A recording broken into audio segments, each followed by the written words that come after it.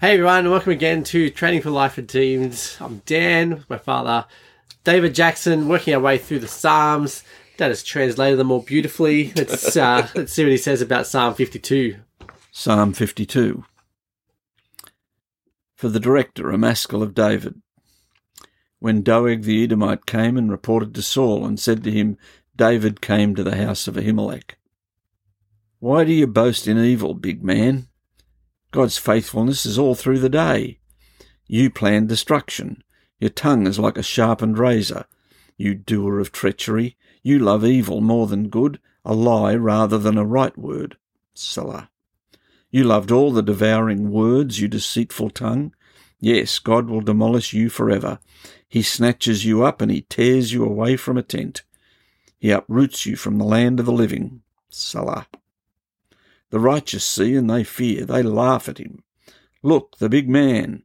He doesn't set God as his place of safety, but he trusts in the abundance of his riches. He's strong in his destruction. But I'm like a luxuriant olive tree in the house of God. I trust in the covenant faithfulness of God forever and ever. I'll praise you forever because you act. I will wait for your name, because it's good that it's ahead of your faithful ones. Well, Dad, that sounds delicious. I feel like this psalm is a massive taunt that David has written in a little letter and sent off via pigeon or something over to Doeg. It's like, here, Doeg, read this. You're such a big man. Yeah. Reminds me, Charlie, my son, loves the How to Train Your Dragon series. Oh, yeah. And in there is this guy called Humongously Big Shot the hero. Humongous Big Shot the hero. I think that's what he gets called the whole way through, and everyone loves him. He's just this is Big Shot the hero, but I've retired from my hero business. Anyway, it's kind of how I feel like he's doing it. He just keeps calling him this big man throughout this psalm, Dad. So it's coming. It says it's a psalm of David about Doeg, the Edomite, after he has basically caused Ahimelech's entire household to be destroyed. Can you give a bit more of the context for us for the psalm? Yeah. Again, remembering that this is probably not written by David and sent to Doeg, like I have in my head. It's written later for us to reflect on. That's about right. Doeg. Yeah. He didn't burst into song and start singing this thing. Yeah, no, he's still out in the wilderness somewhere hiding from these people when he wrote this, I'm sure. But no, I resonate with this because when I was at school, an all boys high school, and you're the smallest kid in the grade, and you've got asthma, and you're the weediest little runt there is. There's always these fellas that are, the big heroes in the year, the rugby union players, the tough guys. And we used to refer to them as the men because that was such a pack of idiots. And I went to a reunion with my HSC grade, and it was embarrassing because the men were there. And as people started talking about how they'd lived the last 40 years of their life, I didn't want to tell my story. Because God's been gracious to the runt, the Cyril the reject. Here I sit happily married for 48 years, 4 great kids. God's been really, really good to us, and I'm listening to these guys tell their stories, and it's shattering and sad, and a couple of them got converted. And the difference was just horrendous. God's grace versus the alternative. And you don't want to sit there and take any credit for it because there really is no credit you can take. God has been gracious. You look at David in 51 and what a horrendous man he was. And there is God doing grace as he responds, with repentance and faith. And now we've got this clown. And Doeg is just the picture of the unrepentant man. And in a world of, You know, that picture of, if I die, I cease to exist, therefore it's survival of the fittest. Who's going to be the fittest? The big men. You know, the hero. You know, and I mean, we look at that and we think that's silly, but I'm a bit. I look back at Anzac Day, and World War One, and I'm a historian. 90% of the blokes that went off and signed up for that war went over there to win their manhood. They had no idea what they were fighting for. There were slogans, you know, for king and country and God and empire and all this stuff. It all sounded really noble. But really, at the end of the day, it's pictured by Norman Lindsay with a little boy in short pants, and across his belt is the word Australia. And lying on the ground is a woman in her nightie with a gorilla standing over it with a German helmet. And obviously the lady has been raped and murdered. And he's got blood on his hands.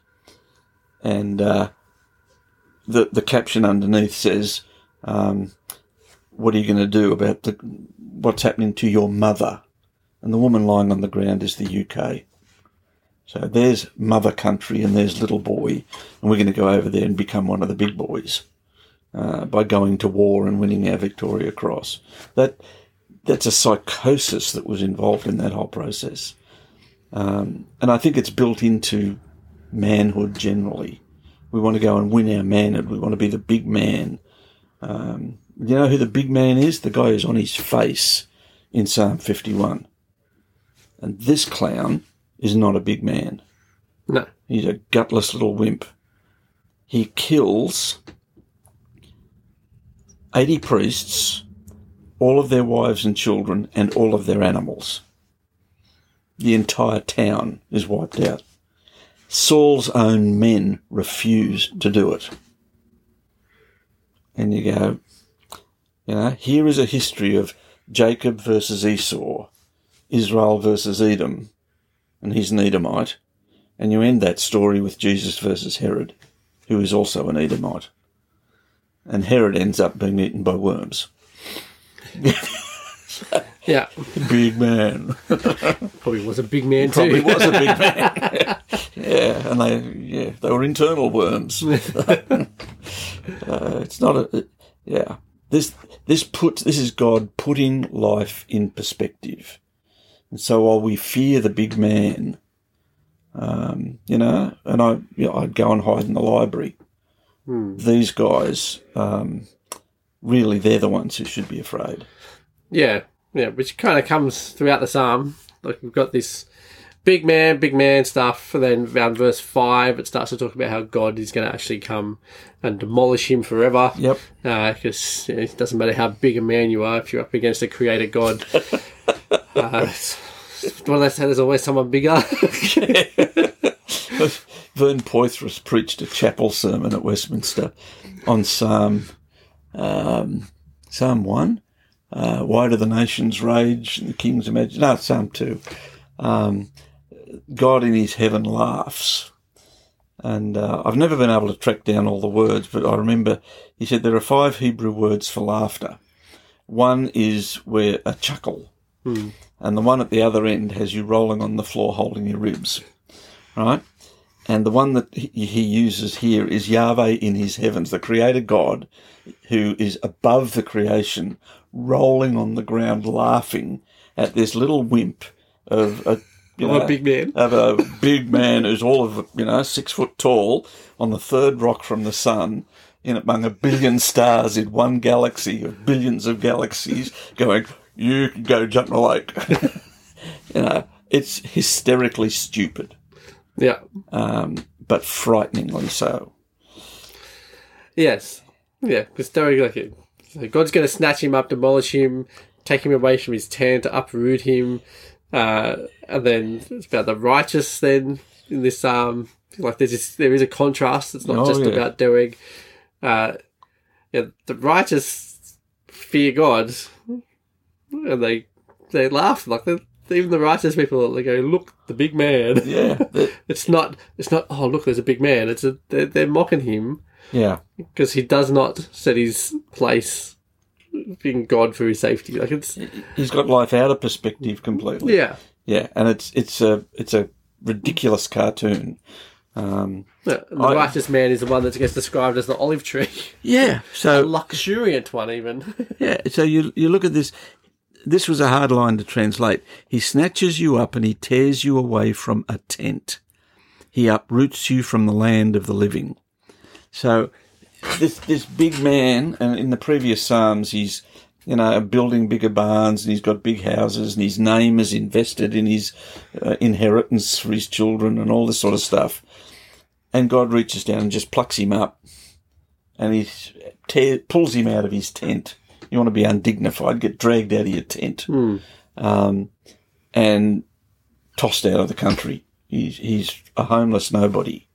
That's a contrast to, if you go back to the first Psalm, the righteous man is a tree planted by the waters, and his roots go down into the water, and he's always green and flourishing. Whereas this guy is just a dried up stick that we throw away. There's a great line in Jude. In the Epistle of Jude, he's dealing with people who were who've sneaked into the church to try and corrupt the church's understanding. They deny that Jesus is God. Right? So in the process of basically labelling these people for who they are, he describes them as autumn trees, twice dead, uprooted. And these people, if I'm right, are associated with the Essenes, the Dead Sea Scrolls, and their label for themselves was that they were the plantation of righteousness, which is a phrase used in Isaiah. And he says, no, you're not the plantation of righteousness, mate. You're just a dead stump that we're going to pull up and throw in the fire. You're unfruitful. You haven't produced the fruit of righteousness. And you look at Doeg and you think, yeah. Yeah. So the curse on Edom was that, on the Amalekites and so forth, is that their name would be forgotten. They'd blot out the name of Amalek. They'd blot out the name of these people. That means that they'll have no descendants. And so the last defenders of Jerusalem, ironically, were Edomites. And the Romans wiped them all out. Yeah, nothing left of them. Nothing left. Yeah. God keeps his word. Yeah. And he does flourish the righteous. Yeah? Luxuriant olive trees. Yeah. He doesn't like a luxuriant olive tree. Well, Paul picks up that image, doesn't he? In Romans 9:11, he talks about, God's people are this plantation of righteousness. He's planted them in his creation, and they're going to flourish. If they're not faithful, he'll chop you off. And if you're a Gentile or whoever you are, and you repent and believe, he'll graft you in. Yeah. And that tree will just keep growing and growing and growing. So here we are, 3,000 years after this, sitting on the other side of the planet doing a podcast because the kingdom of God is flourished all the way here. Yeah. Yeah. And thankfully so. And thankfully so. Well, that brings us to the end of Psalm 52. If you want to come and grab the study notes for this episode, you can head over to trainingforliferedeemed.com/108 and grab those there. If you haven't hit the subscribe button yet, please do that. Follow us along. We'll be back again next week looking at Psalm 53, I presume, Dad? Yep. Keep going through these Psalms. We're going to go to 72. Awesome. God willing. So we'll see you then.